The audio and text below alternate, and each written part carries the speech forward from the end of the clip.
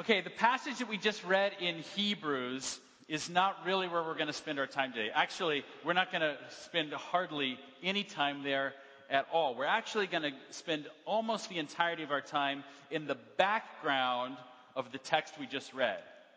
So we were in Hebrews 14, and it's talking about an event, in part at least, that takes place in Numbers chapter 13. So that's where we're going to go. Numbers chapter 13. It's Genesis, Exodus, Leviticus, Numbers. It's the fourth book in the Bible.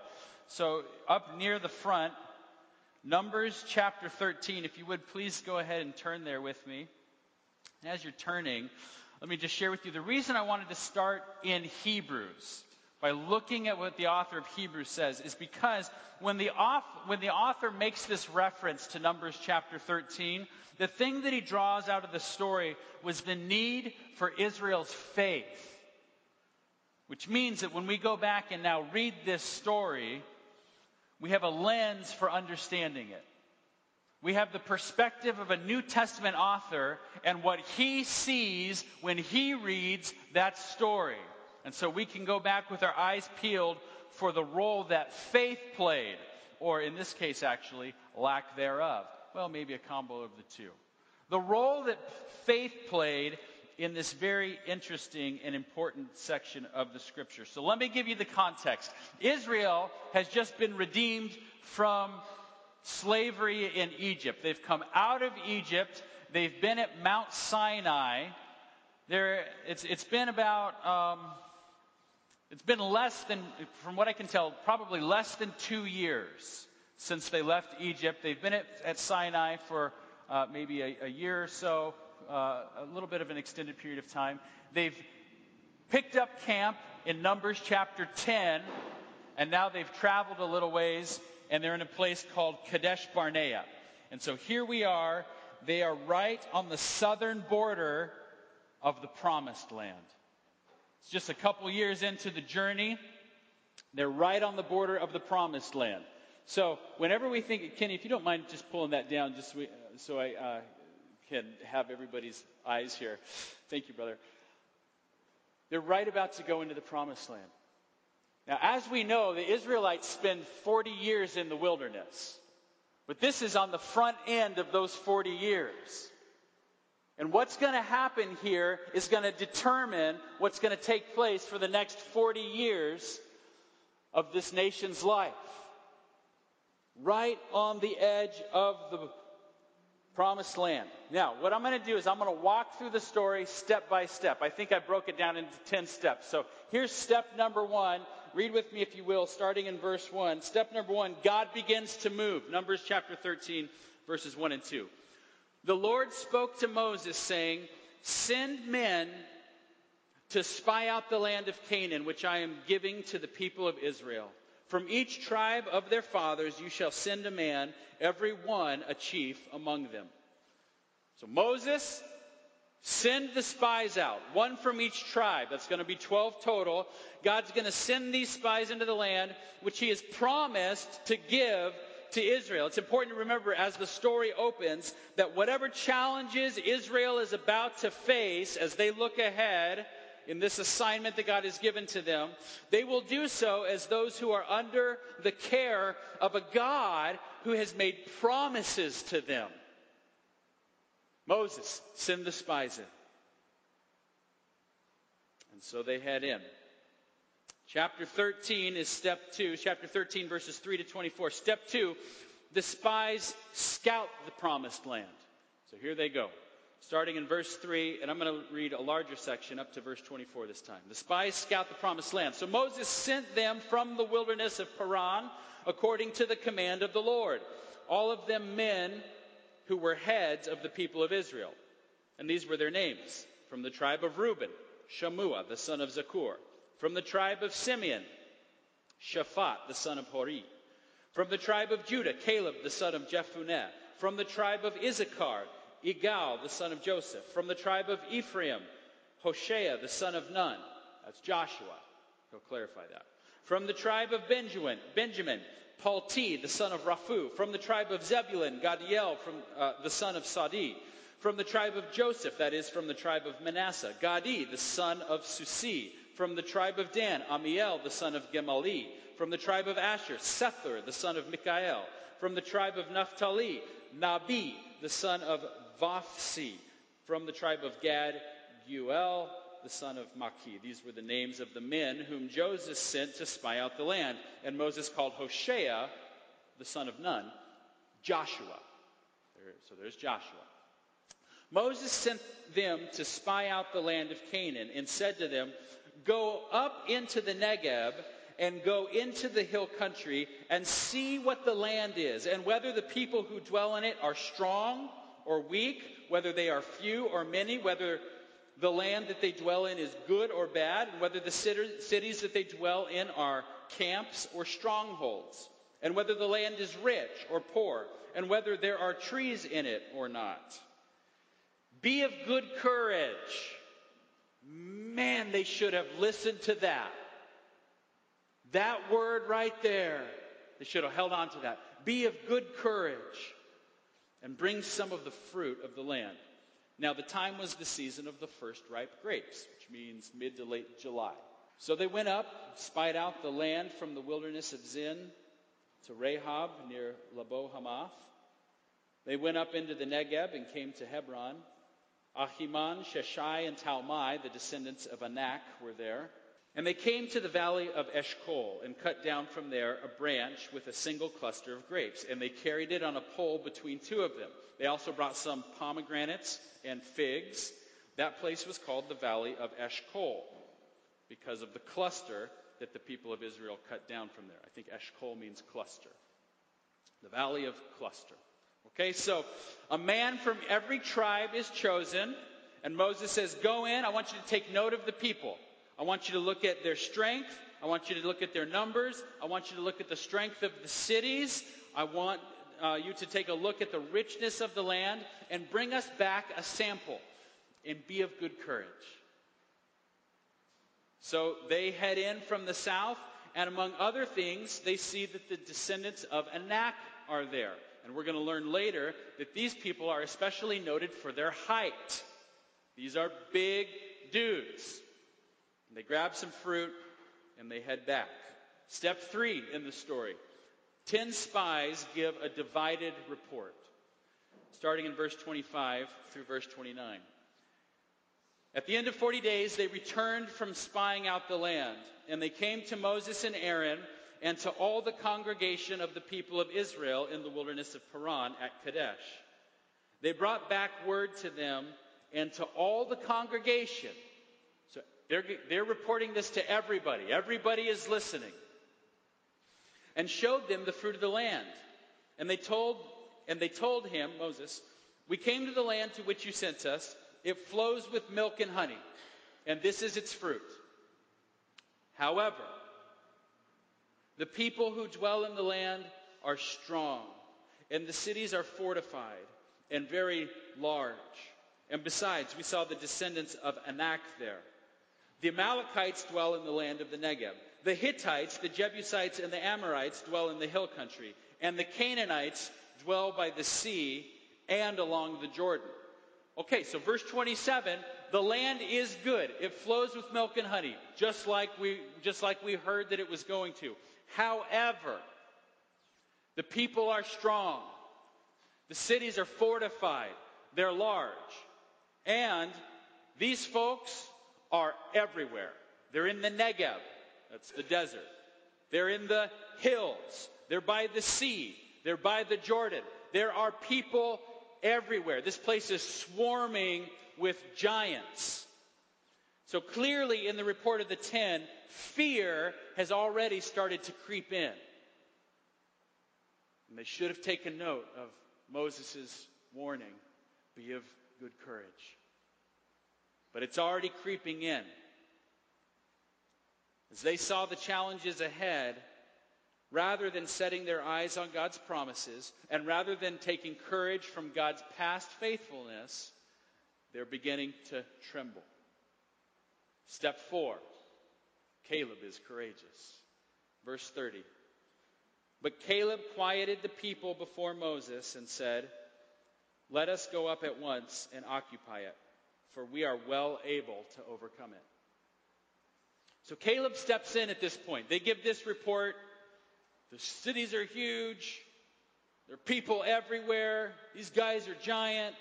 And Caleb steps in. And it says, but Caleb quieted the people before Moses, which indicates that there's already a commotion that's rising among the congregation of Israel because of the report of those first 10 spies. He has to quiet things out. Fear is already working the congregation into a frenzy. You catch that? Caleb has to step in, and as they're losing sight of God's faithfulness, Caleb has to quiet the people down. They're forgetting the promises and the power of God. They're forgetting what they just experienced as God delivered them from slavery in Egypt. They start freaking out. Caleb steps in, he quiets them down, and he makes this very bold and very brief speech. Let us go up at once and occupy it, for we are well able to overcome it.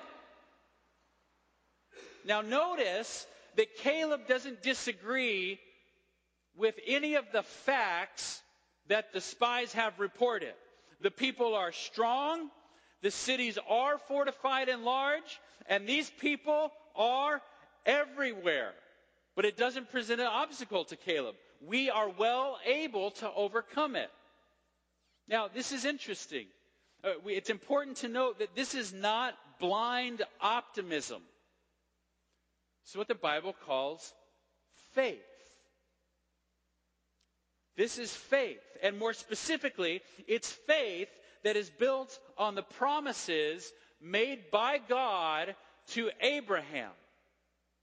And Caleb knows that the God of Abraham always makes good on his promises. He has a perfect track record. He's never failed Israel. God remembered his covenant that he had made with Abraham, and so he sent Moses to go deliver the Israelites from the hand of the Egyptians.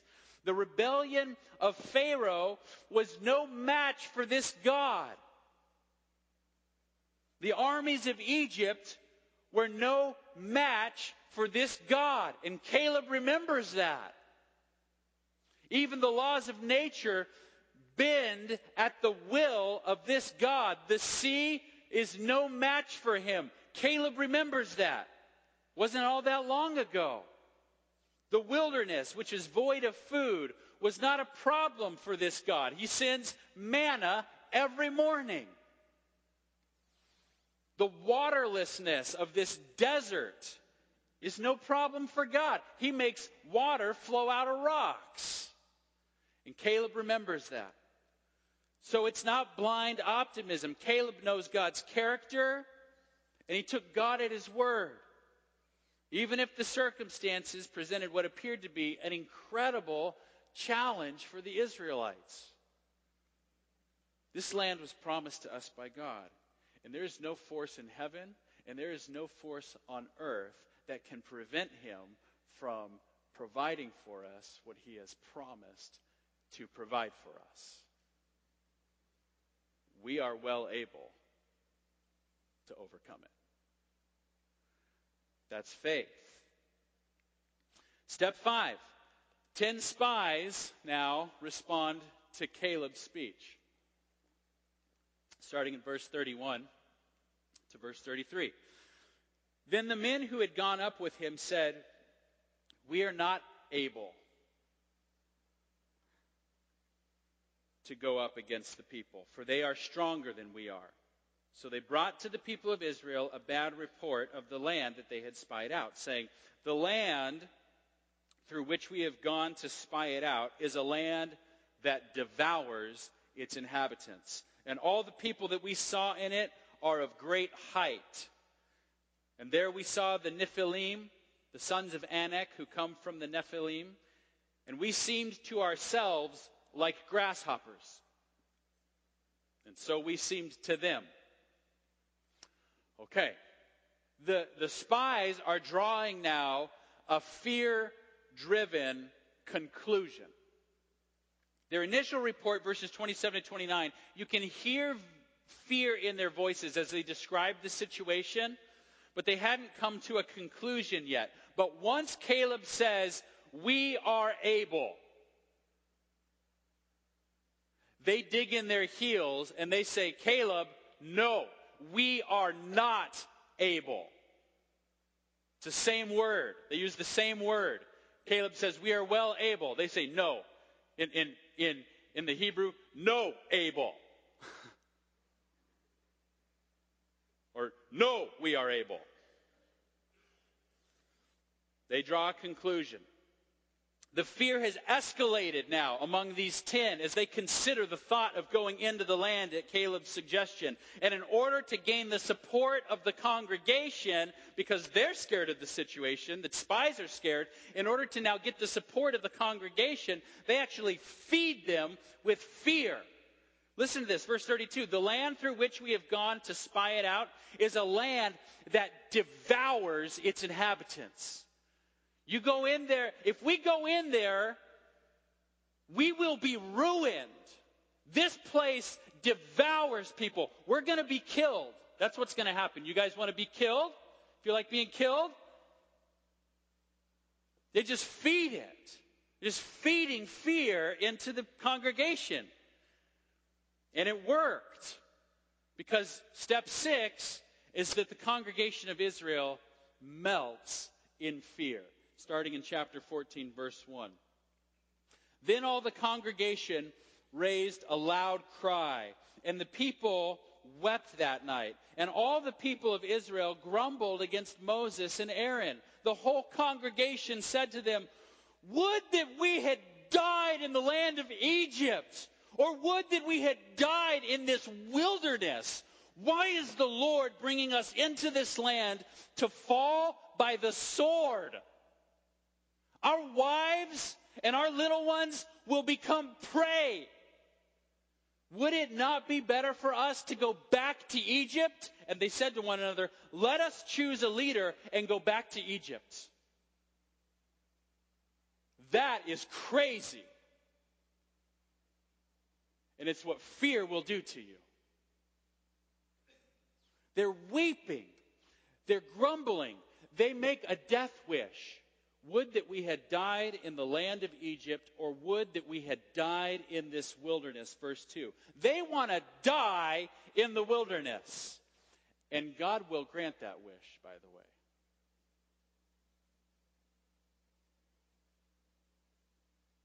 God will grant that wish to the congregation of Israel. They accuse God, verse 2. Why is the Lord bringing us into this land to fall by the sword? I mean, this is right at the heart of the problem here. Rather than trusting in God's goodness, rather than trusting in God's faithfulness, rather than trusting in God's promises as the trial comes upon them, they're accusing God of evil motives and of abandonment. When things get tough for Israel, they don't believe that God intends to do them good. Now, I don't want to downplay the difficulty of this situation. I mean, I'm sure this was very frightening. But they think that God wants to harm them. That's God's motive, and that's what they accuse him of. And you know what? They did the same thing at the Red Sea. Listen to this passage in Exodus 14:11 and following. They said to Moses, as they're standing at the sea with nowhere to go, looking back and seeing the Egyptians coming, they're standing there. They said to Moses, is it because there are no graves in Egypt that you have taken us away to die in the wilderness? What have you done to us in bringing us out of Egypt? Is not this what we said to you in Egypt? Leave us alone that we may serve the Egyptians. For it would have been better for us to serve the Egyptians than to die in the wilderness. Same thing. And Moses said to the people, fear not. Stand firm and see the salvation of the Lord, which he will work for you today. For the Egyptians whom you see today, you shall never see again. And they didn't.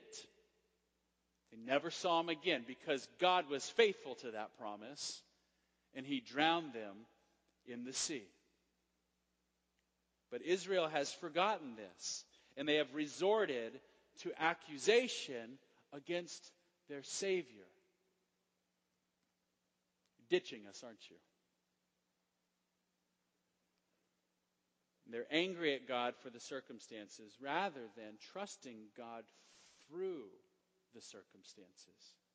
And in their madness, they want slavery again.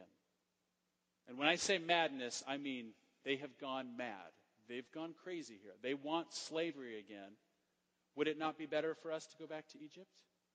And then, verse 4, they actually begin to seek slavery again. Let us choose a leader and go back to Egypt. Step 7. Moses and Aaron bow. This is strange. 14:5. Then Moses and Aaron fell on their faces before all the assembly of the congregation of the people of Israel. So what's going on here? Well, on multiple occasions in the book of Numbers, when Moses and Aaron bow, it's because judgment is about to fall. And they are heading for cover, getting low before the Lord. For example, Numbers 16, verse 45, God says, "Get away from the midst of this congregation that I may consume them in a moment." And they fell on their faces. Same phrase. So Moses and Aaron fall on their faces as the Israelites decide out of fear that they want to choose a new leader and head back to Egypt. And in the words of one commentator, Moses and Aaron, sensing the presence of God, fall to the ground in fear at what he is about to do. But before God shows up, and he's going to in just a few moments, before God shows up, something happens. There's one last chance for Israel to respond. Step 8 in the story, Joshua and Caleb make a final plea. Chapter 14, verse 6. And Joshua the son of Nun and Caleb the son of Jephunneh, who were among those who had spied out the land, tore their clothes and said to all the congregation of the people of Israel, "This land which we passed through to spy it out is an exceedingly good land. If the Lord delights in us, he will bring us into this land and give it to us, a land that flows with milk and honey. Only do not rebel against the Lord, and do not fear the people of the land, for they are bread for us.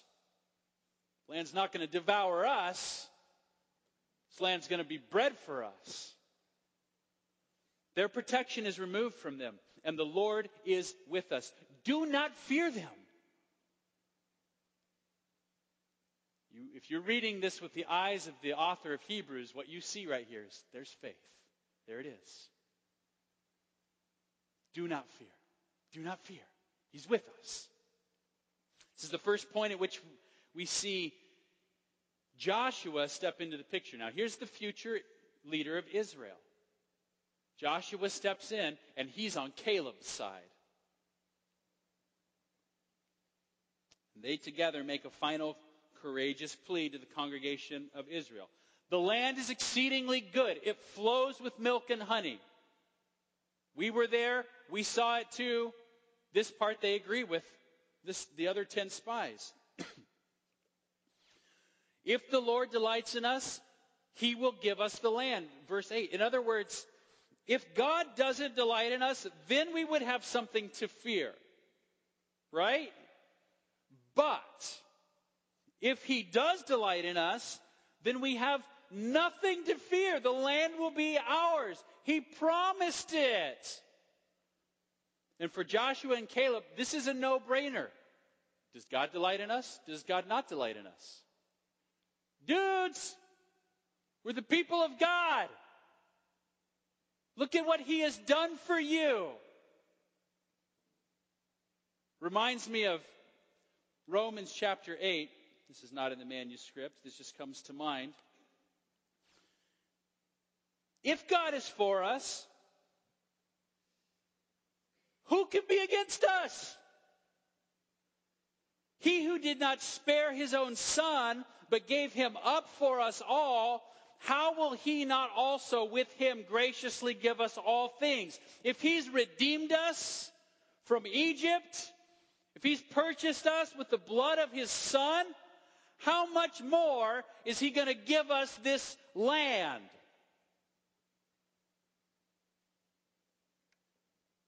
This is a no-brainer. And it should be a no-brainer for the rest of Israel. But just in case there's any question, they clarify in verse 9, the Lord is with us. The Lord is with us. This is a matter of covenant promise. The Lord is not on the side of his enemies. The Lord's protection is removed from the enemy. The Lord is with us. He's going to fight for us. So do not rebel. Do not wish for death. Do not accuse God. Do not head back to Egypt. Do not abandon your faith. Don't disobey, and do not fear. Do not fear the people of the land, for they are bread for us. Their protection is removed from them, and the Lord is with us. Do not fear them. Verse 9. This is really what it comes down to, isn't it? As Israel faces this genuinely difficult situation. And we don't have to pretend like, oh, they should have just believed. It should have just been, they should have known. It was probably a crisis moment in their hearts.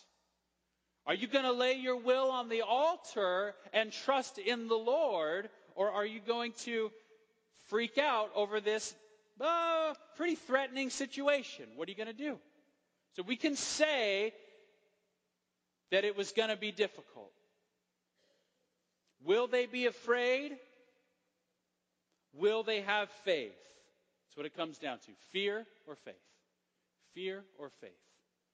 Who will it be? What will it be for you? Step 9, Israel makes a choice. Numbers 14:10. Then all the congregation said to stone them with stones. But the glory of the Lord appeared at the tent of the meeting to all the people of Israel. So Israel chooses. I choose fear and rebellion. And as they move in to literally kill Joshua and Caleb, and perhaps even Moses and Aaron as well, right? Because the agenda here is to get a new leader. God shows up at the tent of meeting in a cloud of glory. And as the story continues, which we're not going to follow the rest of today, I'll just summarize it for you. Israel will face the consequences of her decision to live by fear rather than faith. The 10 spies are killed. And the result is that God sentences Israel 1 year for every day that the spies were in the land, scouting it out. So 40 years now, Israel will spend wandering in the wilderness, and they will die in the wilderness just as they had wished. Every person over the age of 20 in Israel would die in the wilderness as the sentence for this rebellion. Except for who? Joshua and Caleb, who both entered the promised land. Because of their, say it, faith. I'll do that again. Because of their, say it, faith. Because of their faith. 5 lessons that we can learn from the story of Israel's history here. Lesson number 1. First of all,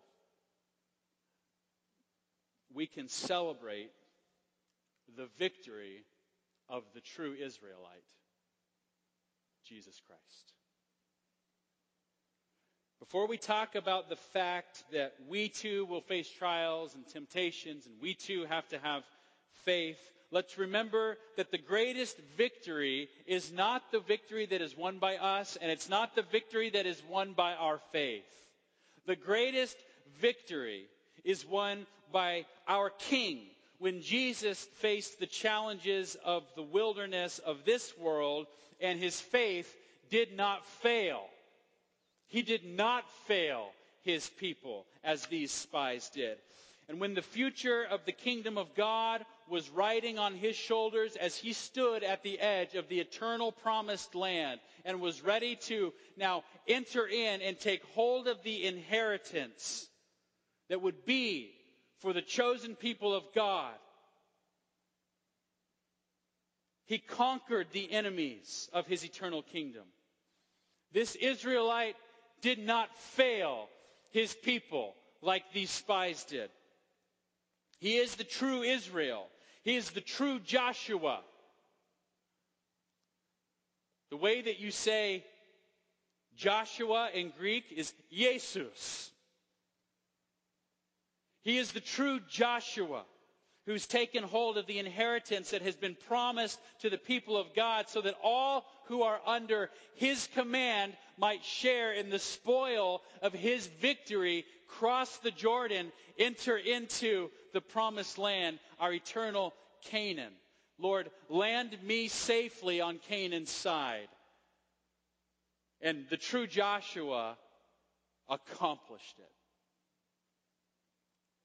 All hail King Jesus, who did not fail to take hold of the promised land on behalf of the people of God. This is the most important point of this passage, is that where Israel failed, Jesus did not.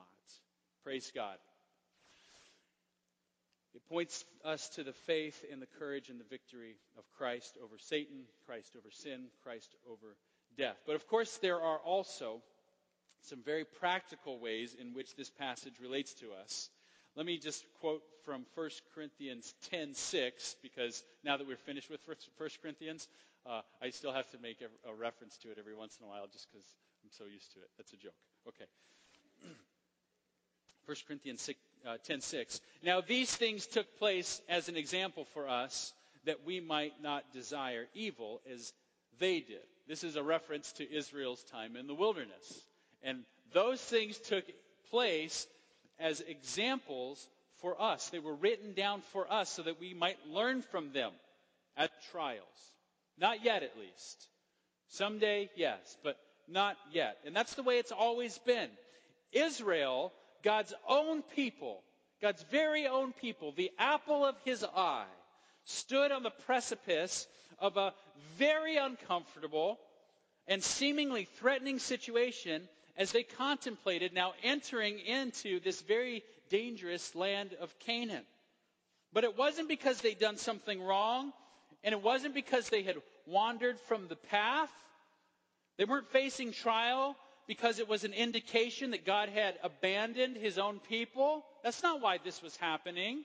It was no indication that he intended to ruin them. In fact, God's intention was to bless them, wasn't it?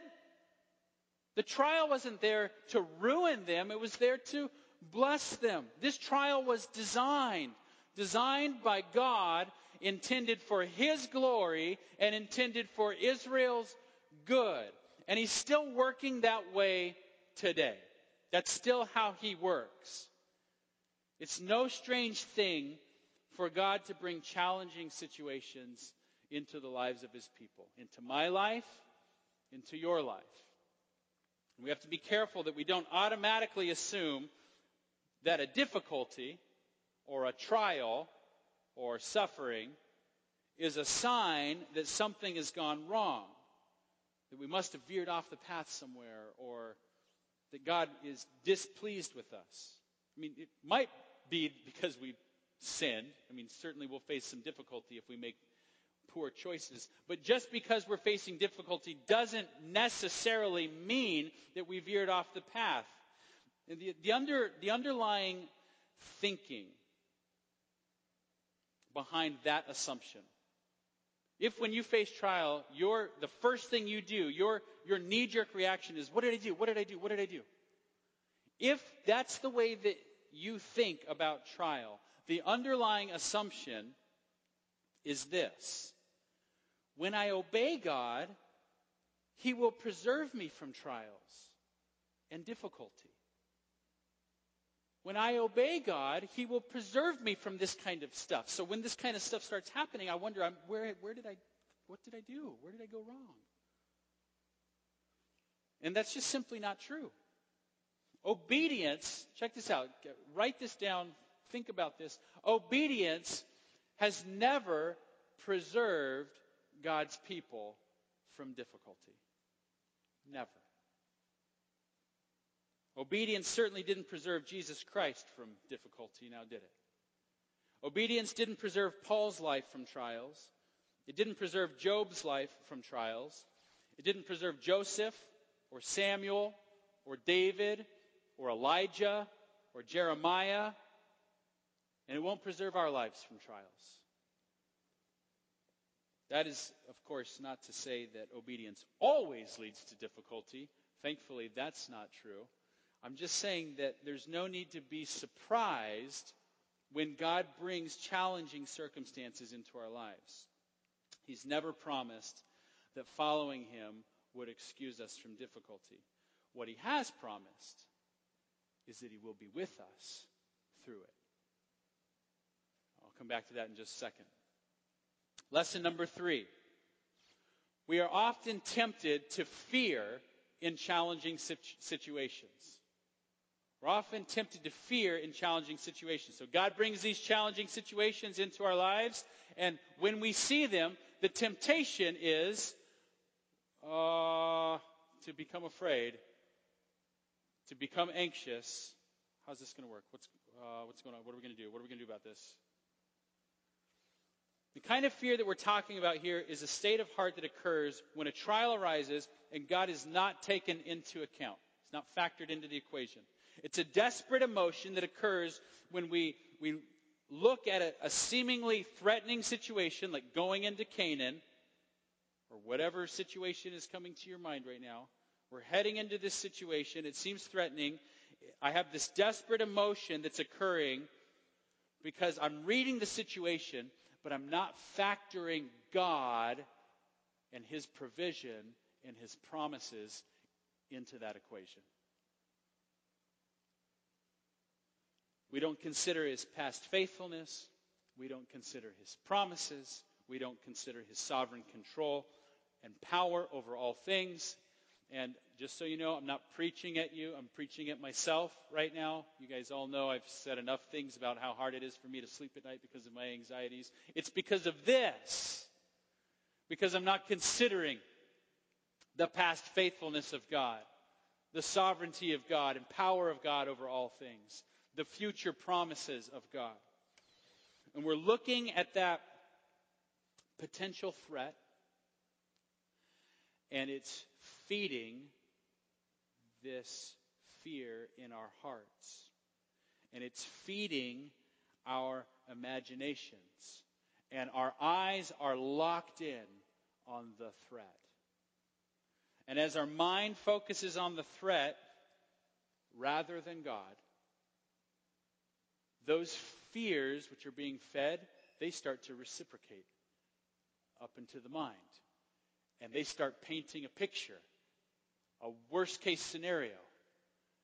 And fear starts telling us the story of what's going to happen.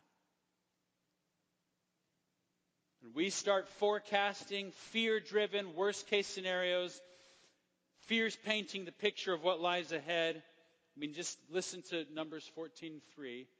The fear-driven forecasting that the Israelites are doing here. Why is the Lord bringing us into this land? To fall by the sword? They're forecasting that they will be killed. Our wives and our little ones will become a prey. They're fixed on the situation. It's feeding the fear. The fear is now feeding their imaginations, and they're forecasting. The Israelites are allowing their fears to tell the story and to write the coming chapters in the book. They're not looking at, they're not listening to God, and their fear literally drove them to madness so that they end up wishing for death in the wilderness, accusing God of malice, seeking enslavement, attempting to kill God's leadership. And so we need to recognize this about ourselves as well. When trial comes, we will often be tempted to be afraid, to become anxious, and to allow fear rather than God tell the story of what's to come. So beware of it, because it will drive you to madness. And that's why there's so many instances in the Bible of God telling his people, do not fear, do not fear. Luke 12:4, do not fear those who kill the body, but can't kill the soul. Do not fear them. Do not fear, check this out, do not fear anything that is frightening, 1 Peter 3:6. That pretty much covers everything. Revelation 2:10, do not fear what you are about to suffer. Do not fear. Do not fear. Fear is dangerous, gets the story wrong, and it leads to rebellion. Lesson 4. The Lord is with us and delights in us. The Lord is with us and delights in us. Joshua and Caleb knew that God was on the side of Israel. They knew that God was going to be with them and give them victory as they entered the promised land, because God had promised it to them. So they knew that the Lord was on their side and that he delighted in them.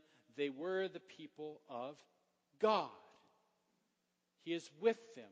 He delights in them. And Christian, you need to know that God has made promises to you as well. He is with you and he delights in you. And the same God who is worthy of trust in the wilderness with Israel is worthy of our trust today. We must continue to remember that he is with us, that he is for us.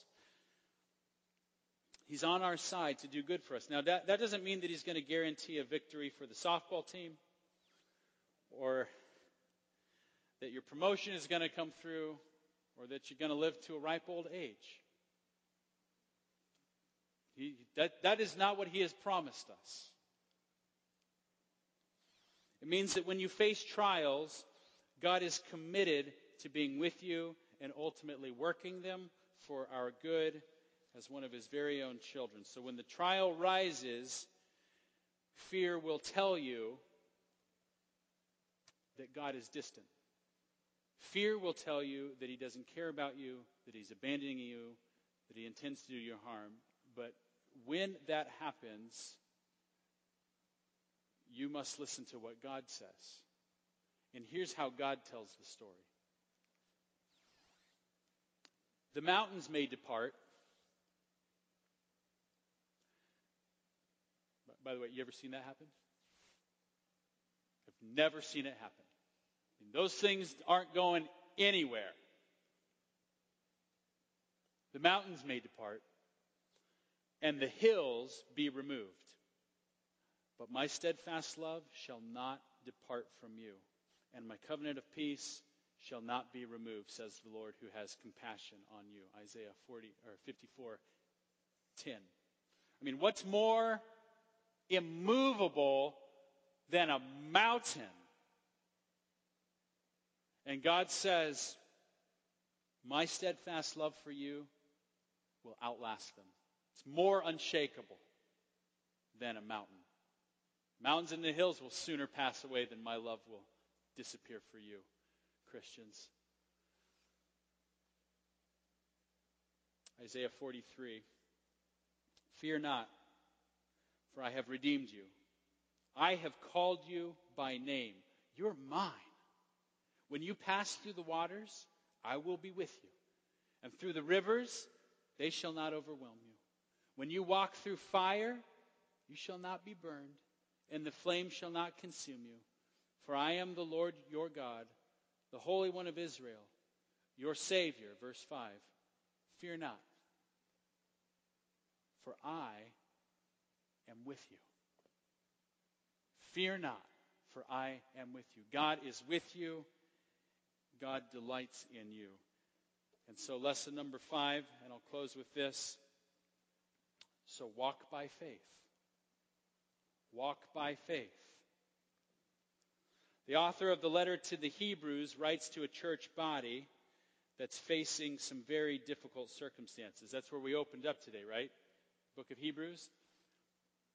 That church is facing some serious trials, and they're tempted to throw in the towel. And the author of the letter to the Hebrews tells them to take heart, make sure you encourage one another through this season, because they're tempted to be afraid. And that fear might just lead them to madness, so that they do something that they should never do. Like go back to Egypt. Throw in the towel. And so the author says, Hebrews 14, verse 13. Hebrews 3, verse 13. Exhort one another every day, as long as it is called today, that none of you may be hardened by the deceitfulness of sin, for we have come to share in Christ, if indeed we hold our original confidence firm to the end. Confidence, courage, persevere in your confidence. Keep going through the trial. And then he takes them back to Numbers 14. And here's what he says to the Hebrews congregation. Hebrews 4:2. For good news came to us, just as to them. But the message they heard did not benefit them, because they were not united by faith with those who listened.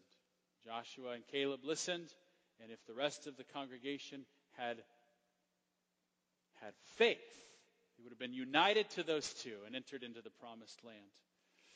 So Israel's problem was that they did not have faith in their God through the trial. And the author of Hebrews says, persevere, have courage, persevere, keep going, trust in the Lord. The Christian walk, brothers and sisters, is a faith walk. For you, it's a faith walk for me, and it's a faith walk often through trying circumstances. It just is. If you're not facing them today, you will soon. In the days to come, the months to come, the years to come, it's a faith walk. And as those challenging situations come upon us, the people of God, in the days ahead, I want you to remember something. God places his people into challenging situations. This is no strange thing. Everybody agree with that? God places his people into strange and challenging situations. We are often tempted to fear in those challenging situations. But the Lord is with us, and the Lord delights in us. So do not fear. Set your eyes on Christ, the victor, and walk by faith. Hold fast to the Son of God, who has gone before us, conquered the enemies of God. All things are working for your good, because you are the chosen people of God. So walk by faith.